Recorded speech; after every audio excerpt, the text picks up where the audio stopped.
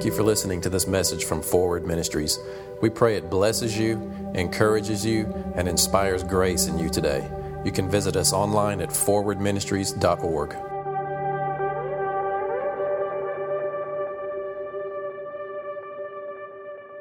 You know, Christianity, some of y'all have been lied to and robbed and abused in church with religion. And you just need to be set free from that stuff. Some of us still carry this view of God that's like, God is making my life difficult because he needs me to learn some lessons. I hear that cow mooing already, and I'm coming after him to kick him over. Medium rare on his sacred cow. How do you like your sacred cow? Because the gospel, Christianity, more than anything, is a declaration of what Jesus accomplished. Amen. Christianity is not the set of rules that you have to keep to make God happy. Amen? Amen. It is a response to what Jesus did. Jesus, you came here, you lived perfectly. I'm a joint heir with you. You took upon yourself the eternal punishment for sin that I couldn't bear. I'm a joint heir with you. You died and went into the grave and conquered death. I'm a joint heir with you. You rose from the grave and offered your blood in that eternal place, and it's righteous, and I'm a joint heir with you. And then he offers us the righteousness that he earned. And what do you say? Yes, thank you. That's Christianity. Everything else is, okay, now I want to stay focused on that. Believe that. Believe the gospel, and that is the power to empower me to walk out what religion has taught me that I've got to do to keep God happy. See, God's happy. That's why he sent Jesus. He's in a good mood, isn't he? He loves you, so he came here himself to take care of all the stuff that you couldn't so you could have a life with him. So when you wake up in the morning and you think about God, or you think about what your life looks like, and you start to factor in, okay, what does Christianity look like in this situation, whatever the situation is for you, you have to start from the place of he loves me. Jesus has conquered anything and everything that I'm going to face today. And to the degree that I stay focused on him, I can walk in the victory. Now, that doesn't mean that necessarily everything outwardly is going to be perfect for you, but you can be at peace as you're going through it. And there is a thing called favor. There are things called promises that actually affect those things that you're walking through and dealing with and struggling with. Jesus already conquered them and shares the victory with you. Amen? So Christianity, more than anything, is a declaration of what Jesus has done. Your life is to be lived as a declaration of what Jesus has done. Not, how do I get God to show up and come into my life? It's, no, this is what Jesus has done. I'm going to choose to participate in that.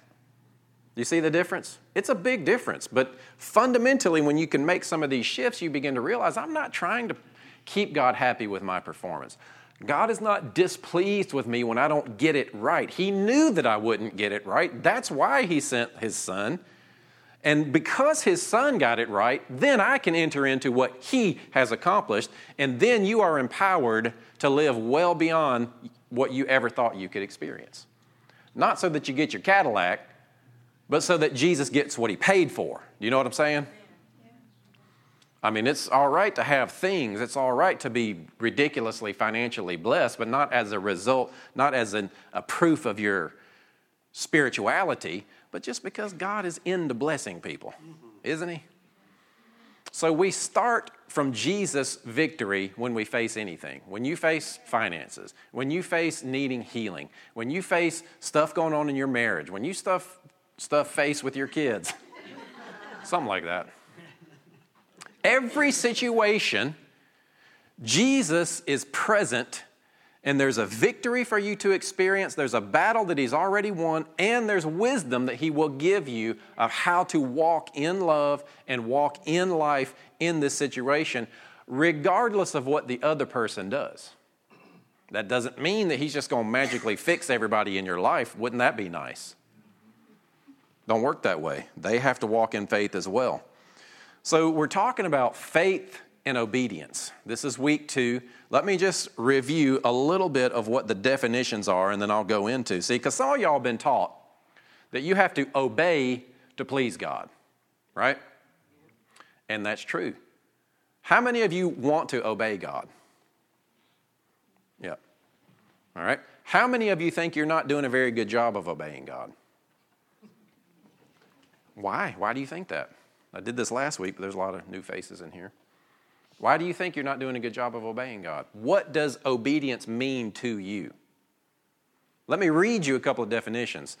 Obedience is the root word for the word faith, which is the root word for the word believe. So you get all the way down to the bottom, and it's about obedience, but look what the definition of obedience is. Are you ready? It means to be persuaded. Now think about these for a minute. To be persuaded, to trust, talking about obedience, right? You don't think you're doing a very good job of obeying God. A bunch of y'all just waved at me and said that. To have confidence. To be induced to believe. I mean, really? I thought this obedience was all about my performance. I'm supposed to figure out what God's supposed to tell me to do, and I'm supposed to do that, right? I'm not doing a good job of doing. No. What you're really saying is, maybe I'm not as confident as I should be. I'm not being as obedient as I should be. But what I'm really saying is, I'm not as in faith and trust toward God as I should be. Now, see, here's the thing. A lot of times, our faith is misdirected. It's, I need faith to get healed. I need faith to receive a financial blessing. I need faith to figure out how to quit being a nitwit to my wife. I need faith to figure out where to go to get my car fixed. I need faith to find a job. It's like, no, what you need to have faith in is one thing, the finished work of Jesus. Amen. Because as you are confident in what Christ accomplished for you, then that puts you in this realm of being influenced by Him, where He leads you and guides you through all the rest of all the stuff that you're trying to get Him to do something about. Does that make sense? See, faith is like the smooth lane versus the bumpy lane.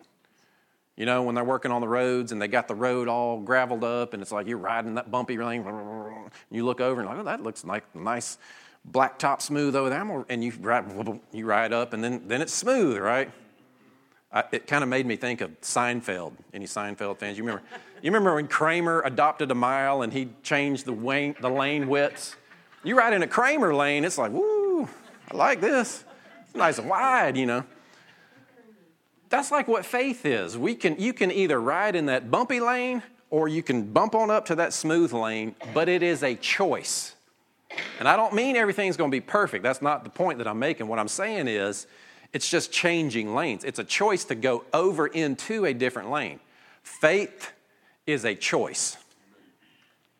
But what we do is we wake up in the morning and we say, God, you need to prove yourself to me. Don't you see this problem? Are you going to do something about that? Have you ever done that? I mean, are you doing that? Maybe you did it yesterday. God, don't you see this problem? Don't you care? Would you please do something about this? That's not faith. That is actually disobedience. Because that is not being confident in what He's already done. Again, Christianity is a declaration of what Jesus has accomplished, not you trying to figure out how to get God to show up and do something. Christianity is a declaration of this is what Christ accomplished. He was bruised for my iniquity. He was chastised for my peace.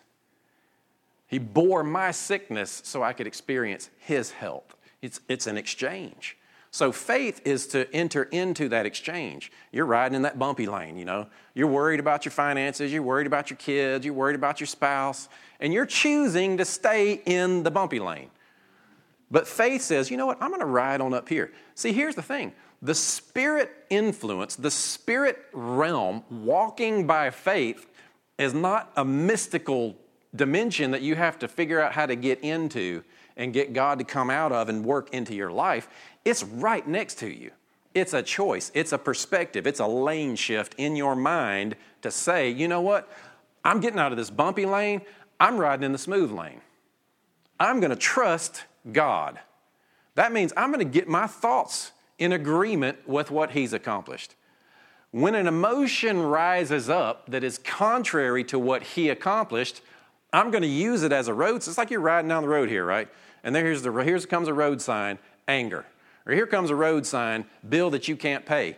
What do? Do you keep steady? Or do you look at that sign? Because you teach your kids, are you teaching her how to drive yet? Not yet? Okay. But when you teach your kids how to drive, you teach them to look ahead, right? Because what do? Oh, look at there. You turn where you look. What are you looking at? You are turning toward what you're looking at. That means you will begin to see everything else in the world through the filter of what you're looking at. Good word. God, I'm turning toward this problem. I'm turning toward this issue. So I'm not even really, it could be a sin issue. We're so sin conscious in church, aren't we? You old sinner, quit sinning. Sin. I don't like sin. I think Jesus died to set us free from the strength and the power of sin. Grace is His capacity to empower you beyond your own ability to say no to sin. Sin kills, sin destroys. There's nothing good about it. It's never okay. But we're talking more about what do you expect in your life? What are you looking at as you live your life?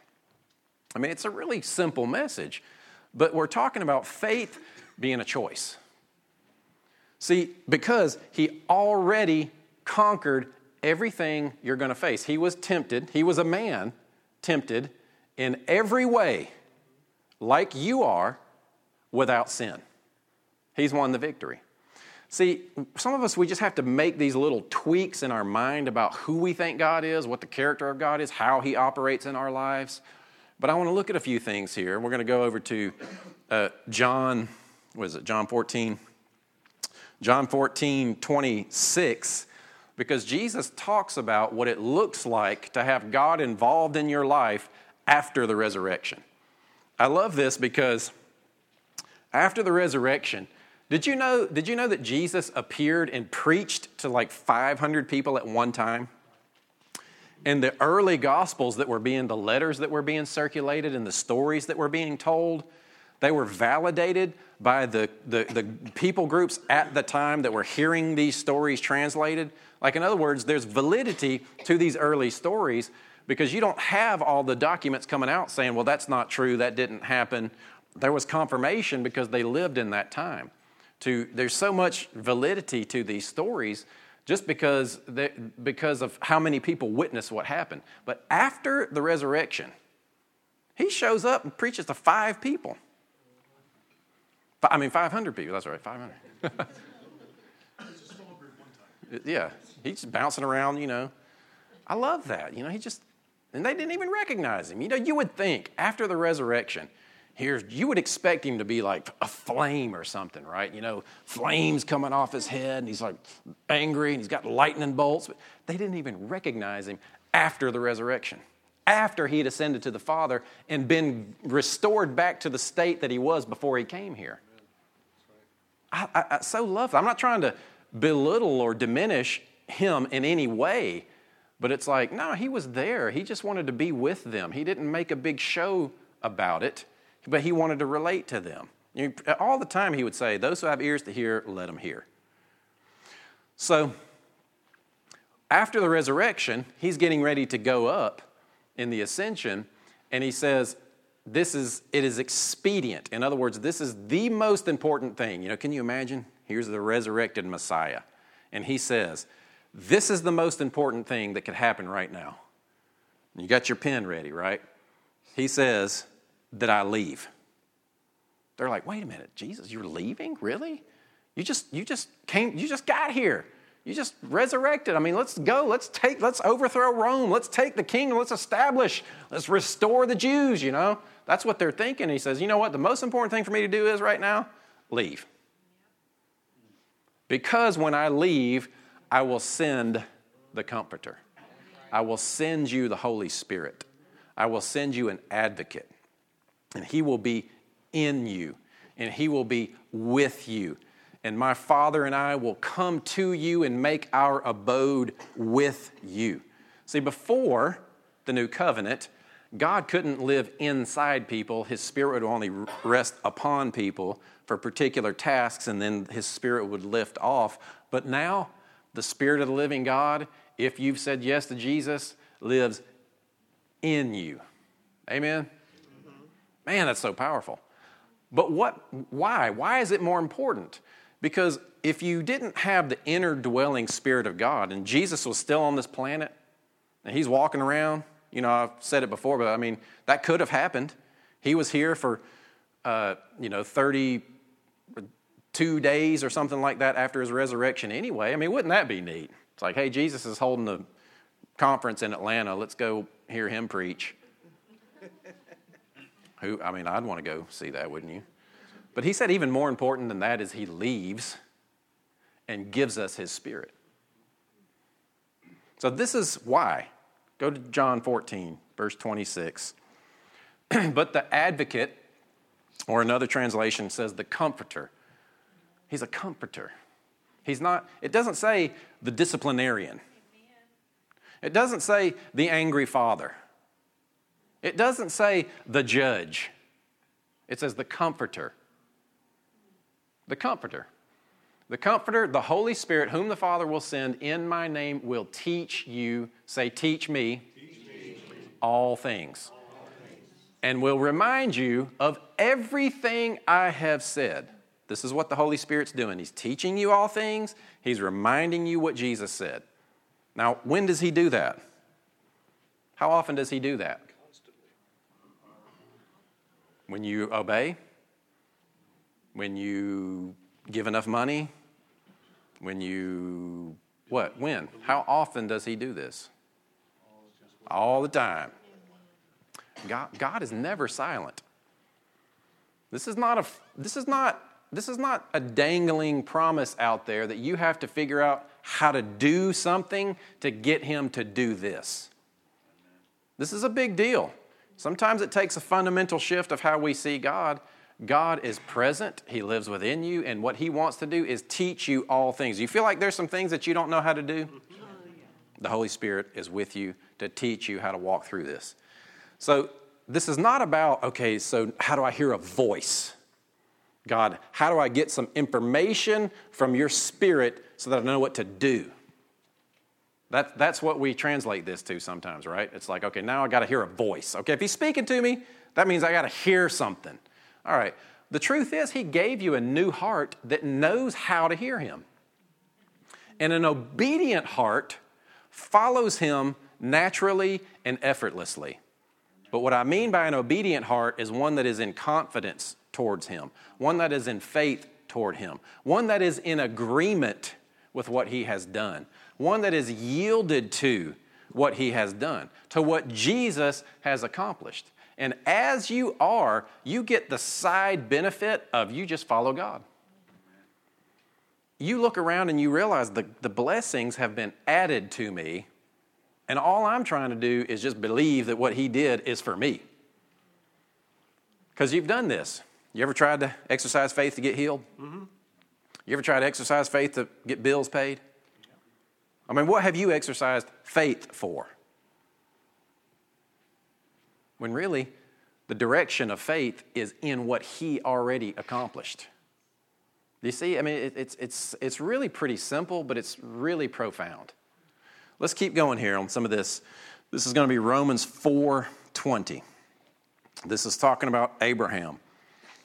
Abraham was called to show his devotion, to show his obedience to God by being willing to sacrifice his child. Oh, by the way, did Abraham actually have to sacrifice his child? Oh, okay. Did God provide himself a lamb? So what did Abraham actually go through? Did God actually put an external difficulty on him? Or did he ask him some questions and find out where he was in his heart? It's a big deal. It's a big difference. I mean, we think, God's going to ask us to kill something in our lives. It's like, no, he just wants you to believe. He wants you to be confident toward him because he already knew what he was going to provide, how he was going to provide. But he had to get his heart to believe toward him. So this is talking about Abraham, Romans 4:20, and I'm in the NIV. Abraham, yet he did not waver through unbelief regarding the promise of God, but was strengthened in his faith and gave glory to God. Going to the next one. Being fully persuaded that who had the power? God. To do what he'd promised? God. See, Abraham was fully persuaded in God. Right? We think, oh, look at Abraham, this great faith, right? Look at what he could do. His faith is so amazing. His faith is so strong. But his faith was in what God had promised. Our faith, a lot of times, or lack thereof, or we think the effectiveness of our faith is in our own faith. Well, my faith's not strong enough. Well, okay, what do you mean by that? You mean you might just be looking in the wrong direction. You might be trying to ride down this faith road, staying in this lane of confidence toward him, focused on what he did, and you're just veering off. If that's what you mean, then I'm good with that. But if you think you don't have enough faith to experience the promises of God, you have believed a lie of religion. If you think you need to get more faith to get more from God, you don't really understand what faith is. Faith is not a commodity that you exchange performance to get more of from the kingdom of heaven. Faith is a choice. It is a perspective. It is a confidence. It is a persuasion in one thing or another thing. You're going to have more in your life of what you're persuaded of. And as you are driving down that road, you veer off of what Jesus said, you're more persuaded of that thing. Does that make sense? I mean, I'm not just trying to give you some cute little illustration. I want to install something in your thinking to realize, because you're going to do this week. You're going to be out driving around. You're going to think, am I in the faith lane? Or am I in the... So you prophetic people, you're going to take this literally. Y'all going to be in the right lane and the left lane. Which one's the right lane? Which one's the faith lane? You're going to feel a bump. Oh, that's the wrong lane. I need to get over here. Because to the prophetic people, everything means something. Look at there. It's 12:06. That means something. What does it mean? See, 6 is a number. You know, I poke fun at them. I'm actually, anyway, I'm going to keep on going.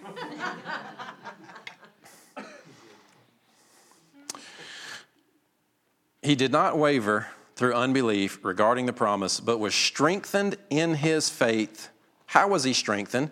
Because he was fully persuaded in what God had promised. See, we still have the lie of the devil all the way back from the garden that says, did God really say? Did God really say? I mean, we thought we were past the garden, didn't we? That's probably the biggest thing that's still prevalent as a wedge between believers and God is that question. Did God really say? Can God really do? Yeah, you admit that he can, but will he for you?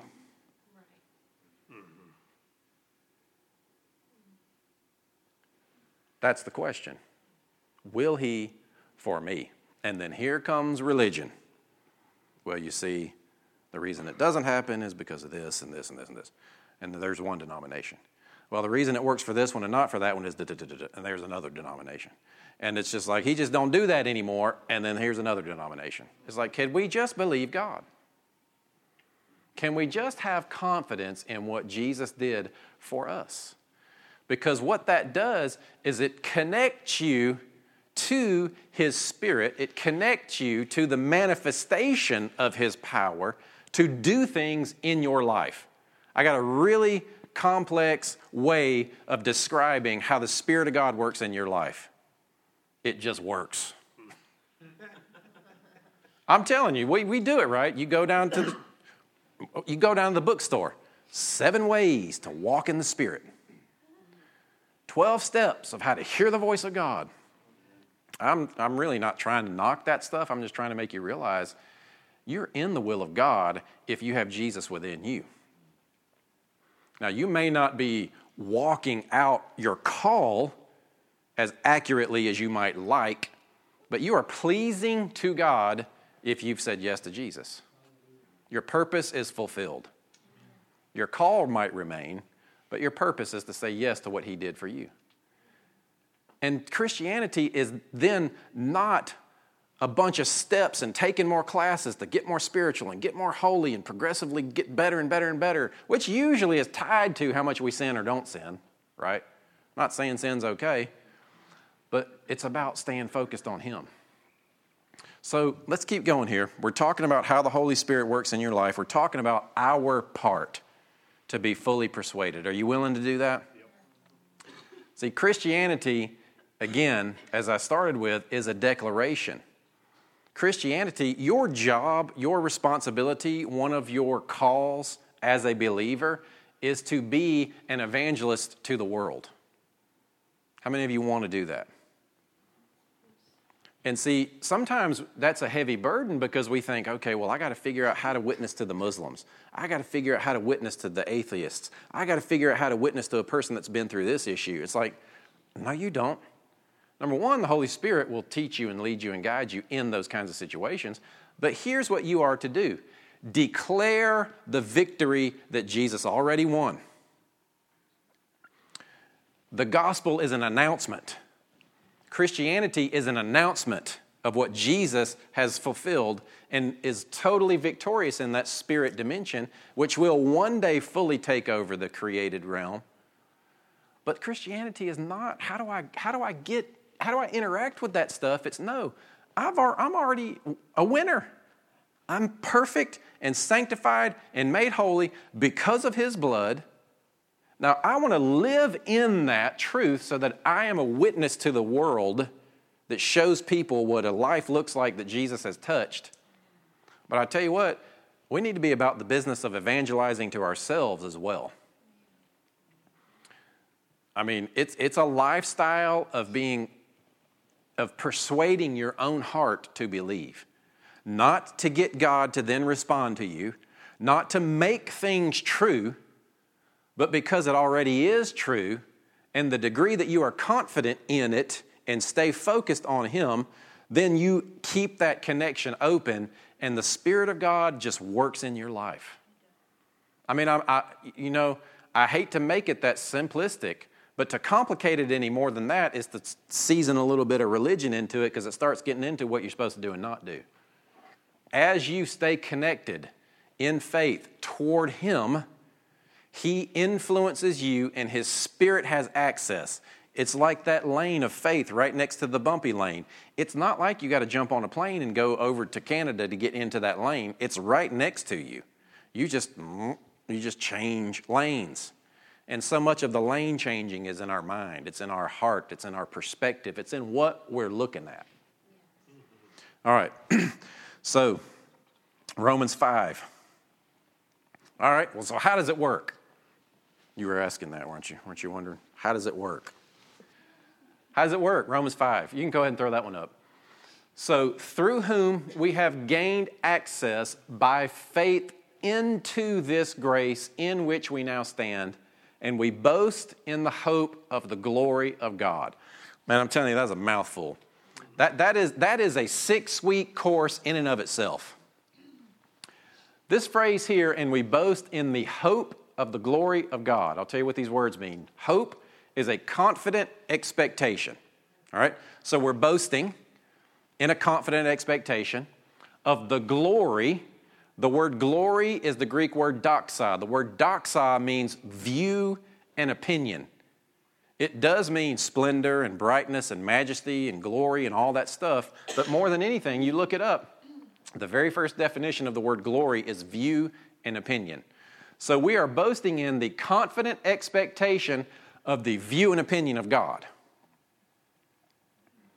The way God sees it. What does God see? God sees Jesus as already victorious. God sees Jesus as perfect. If you are in him, he sees you as perfect. Does that mean I can do whatever I want to do in sin? Well, you could. That's not going to get you. You might see him sooner. You might have some difficulty, a couple of divorces racked up and a couple of lost jobs and maybe your children are a wreck, and you can have as much of that as you want, the fruits of sin, or you can stay in that faith lane toward Him. And we're not talking about the kind of person that you are. We're talking about what are you focused on. Amen. See, the way that this works is faith accesses grace. Grace is this. Grace is a divine influence on your heart. Grace is a capacity beyond your own. Grace is not just a doctrinal point of the new covenant. Grace is an active influence between you and God. It's like what Jesus described in John 14. He will lead you and guide you in all truth. He'll tell you what the Father is saying. He will bring all things to remembrance. He will teach you all things. That is grace. That is the function of grace in action. God influencing you. God teaching you. God leading you. That is the way of grace. That's what grace looks like in action. So the way you access that is by faith. Faith toward Him. And what is faith? Faith means to think to be true. Like Abraham was fully persuaded what God had said. So let me ask you, regarding your particular situation, what has God said? Find you a promise. Is it your health? Is it your finances? Is it your relationships? What is it? Is it wanting to live out and fulfill your call? What is it? What has God said about it? And are you standing on that? Well, you're just telling me I'm not doing good enough. No, that's not what we're talking about. This is not, I don't want you to walk out of this place thinking, well, I'm just not doing a very good job. No, this is an invitation for you to just simply respond and say yes to what He's already accomplished. Amen. Your job as a believer is to believe. Right?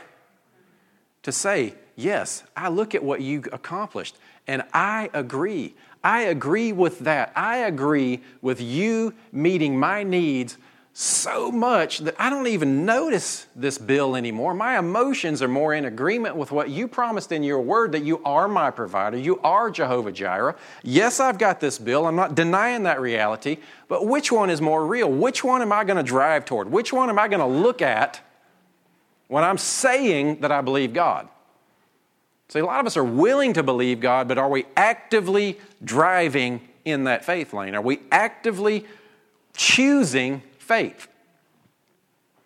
You're never in default. You're never in neutral. You're either in going one way or the other. But what we do is we wake up in the morning and we say, again, God, you do see this problem, right? Could you please do something about that? The Bible actually calls that disobedience. Because it's not a choice to believe that He already has acted. It's a choice to believe that He's not doing anything. Oh, is that amen or oh me?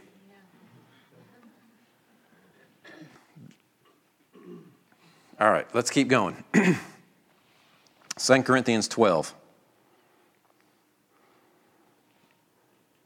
We're going to talk about Paul. Don't put it up there just yet. Let me kind of see where we're going. Paul, killing Christians. Paul has this incredible encounter with Jesus and is all in. I mean, to the degree that he would die for this cause. That it changes everything about him. Paul gets to this point. You ever heard a teaching about Paul's thorn? Paul gets to this point where he's got this issue in his life and he begs God to do something about it. Now, this might be another sacred cow that I'm going to kick over here because, some of you are like, I'm not so sure. But I'm telling you, listen for a minute.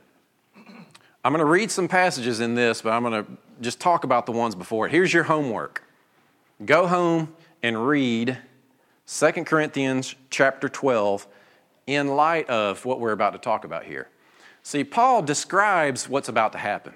Paul says, I was given a messenger of Satan. Okay? So, who was the thorn from? Satan or God? Okay, from Satan. And he says, the messenger was given to me lest I be exalted essentially because of the revelation that I'm walking in. That's true. Now, what we've been taught is that God humbled him before he got too high and mighty in his own thinking and brought him down a few notches. You ever been taught that? Who's the messenger from? Satan. Okay. So, the messenger from Satan, here's what's really happening. Paul's walking in such a degree of revelation. I mean, he wrote 2/3 of the Bible. He's the guy that God called to reveal the finished work message to the world, to his world, and then write these letters that we still live by today. Paul is walking in such incredible revelation, such incredible power of preaching the gospel and communicating this to the world, his known world, and people coming to Christ by the thousands. Satan didn't like that. So because of the kind of revelation that Paul was walking in, here comes Satan to enter an issue because of the degree of the power of the gospel that he was walking in. This is not God saying, watch out, you're going to get too high in your mind. This is the devil watching going, this guy's dangerous to my kingdom. We need to do something about this. I need to go trip him up a little bit. So the messenger came from Satan because of the revelation that Paul was walking in. Again, go back and read that, 2 Corinthians chapter 12. And then he gets to this. Paul does get a little bit tired of the problem, right? Yeah. You ever been tired? You get sick of stuff? Watch what Paul says, 2 Corinthians 12, whichever one I gave you, 8. That's a little bitty 8. 2 Corinthians 12, 8. 3 times and the word pleaded means begged. You ever beg God? God, would you just please do something? 3 times I begged the Lord to take it away from me. Verse 9. But he said to me, my grace is sufficient, my power is made perfect in weakness. Now, some of you have been taught that God is saying no. You ever been taught that, essentially? It says, God, take it away. God says, no, you need it. You need it because I need you to be weak. You need it because in your weakness, I'm going to teach you something. I'm going to knock you down a few notches, make life difficult for you so you'll listen to me. Really? I don't think so. Because you go through Proverbs, that's a description of how fools learn. That's exactly right. God is a wise teacher. He teaches according to the principles of wisdom, not foolishness. Wisdom, the wise learn from instruction. The stripes are for the backs of fools. That's right. God is not treating you like a fool, trying to make life difficult for you so you will learn. He's teaching you by instruction. And as Jesus would say over and over and over and over, those who have ears to hear, let them hear. So what he's saying here is, Paul, my indwelling power within you, my influence that lives in you, my influence that comes up out of our united spirit and into your heart that will teach you and lead you and guide you, my spirit that brings a capacity that is beyond your own strength is enough.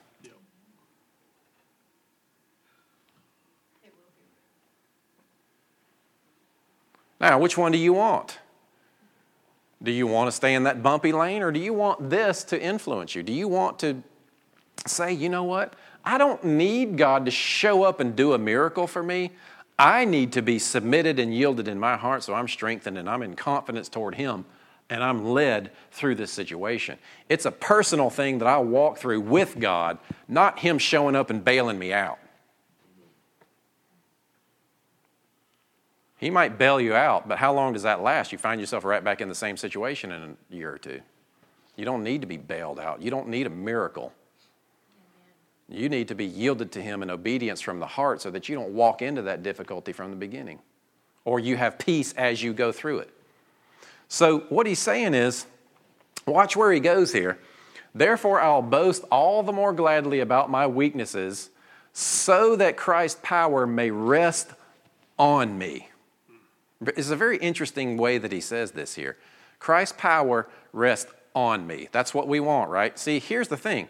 Christ's power is in you, but you want it to rest on you.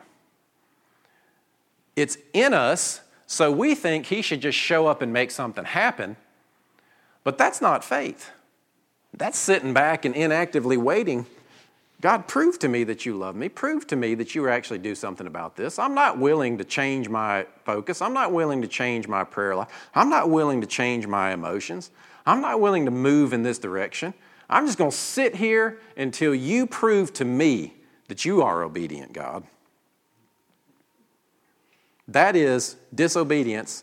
That is not faith. Now, we may not be as bold as that, but that's what we're doing. We are inactive in our faith toward God, meaning we're sitting there waiting for Him to show up and do something. And He's saying, look, my grace is sufficient. I've already finished the picture. I have already finished the work. I have already made you holy and perfect in your spirit. Now, exercise faith, meaning have confidence in that, so that it begins to affect you and grows into your life. That's the nature of spirit. It's just spiritual. It's available, but you access it by faith. You just change into that lane. It's the same lane. It's a lane that's already right next to you. That lane of walking in faith. That lane of being connected to spirit constantly. Is you just change lanes. And it's a focus shift. Amen? And in that lane is when your heart is open to be influenced by Him.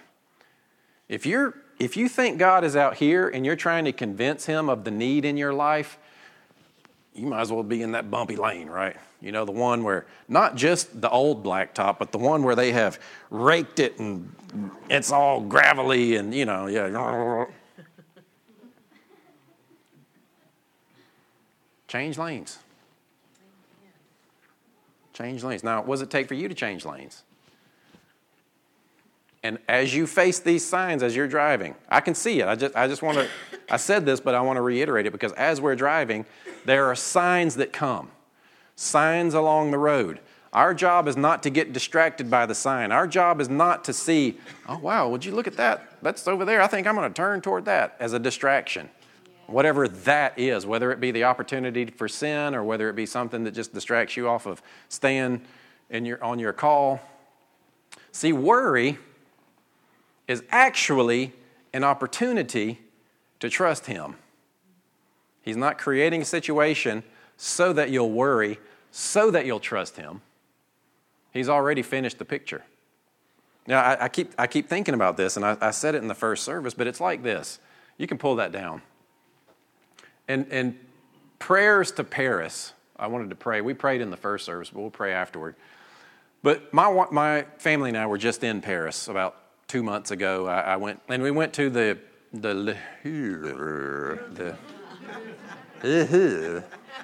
what? Yeah, that. And we went in this one room, and you walk in, and there's a Rembrandt. And it's as wide as this blue area on the wall, another half this wall higher. You got 300 or 400 people in there looking at this thing, and it is a masterpiece. This thing is phenomenal. I don't even remember the name of it, but you just stand there and look at it, it's like, oh my gosh. You could look at one little section of it for an hour and not even really realize what the whole painting is about. My son loves, when we go to museums, he loves the headphone thing, right? Because he likes to hear what the stories, and he's telling me what they're saying, and he says, look at this one, and you notice there's a little face right over the shoulder of this particular person in this painting. They think that that's Rembrandt, and he painted, and it's like, and I'm looking over here, and I literally have to look up, oh, I see it. I didn't see it before. See, the finished work of Christ is the same. And we do it personally in our lives, but we also do it collectively as the body of Christ. God has finished the painting. But we're looking at one aspect of it and thinking, how do I get into that painting? And not even really realizing that it's completely finished. We look at one little spot. The body of Christ, what we do is we say, you know what? I'm looking at this evangelistic portion right here. Y'all are all looking at the wrong thing. And the prophets say, you know what, we're looking at this right here. Y'all all need to be prophesying. And then the missionaries say, you know what, y'all are all sitting in church doing nothing. Y'all need to be getting over here on the mission field. And we judge each other because we're all looking at different portions of the same finished picture. Could we just please let each other be each other and be the body of Christ? But personally, in your own life as well, you're trying to see the picture, but you think it's still being painted. We're looking at that picture, not really realizing, man, this thing is finished. Let me step back and take in what Jesus has already finished. It's just spiritual, which doesn't mean difficult, doesn't mean mystical. It's just in a different form. It's like energy. It has to be acted upon or received or given a catalyst to manifest through. It's like a conduit a connection has to be made, so through that conduit, the energy can flow. That's just the way it is. That's the reason why some people experience this and some people don't experience that. So why this one gets healed, this one doesn't get healed. This one's connected, this one's not connected. Are you saying I don't have enough faith? No. I'm saying your faith is probably just looking at the wrong thing. You're looking at one thing, not realizing that it's already finished. Your job as a believer is this: to believe on the finished work of Jesus. To believe that He really did set you free from sin. To believe that He really did raise you with Him and made you promises that are beyond anything that you could even imagine. That you are hidden with Him in God. Believe that. And as you believe those things, His Spirit is connected and His Spirit just works in your life. His Spirit has good plans for you. Plans to prosper you and not to harm you. Plans to bring you to a hopeful, good, expected end that He expects. That's what God wants for you. And He's given you His Spirit so that you can stay connected and let Him build Himself into your life. But what we do is we change lanes, we start to worry, and we stop what He wants to do. Well, but He's sovereign. He's in control. He could just make it happen. Oh, yeah? He actually gave mankind dominion over this planet. It's the reason why He can't just make things happen in here. He's holding to the promise that He made from the beginning. Our life and the world is predominantly in the condition that it's in because of what we've done to it, not what God's doing to it. The good stuff is from God. Stay connected. Stay in that faith lane. So what does that look like for you? Pick a situation. Pick a whatever. You know, it's something you can actively do rather than sitting and waiting for God to show up. You ever prayed that? God, show up. If you go to a church and they start their worship services and they start asking God, God, would you please show up and be with us today? Leave. Because He's already there. Because you're there. You know, I'm kidding, but...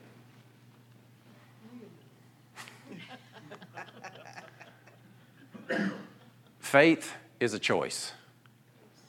You are either in faith or you are choosing to not be in faith.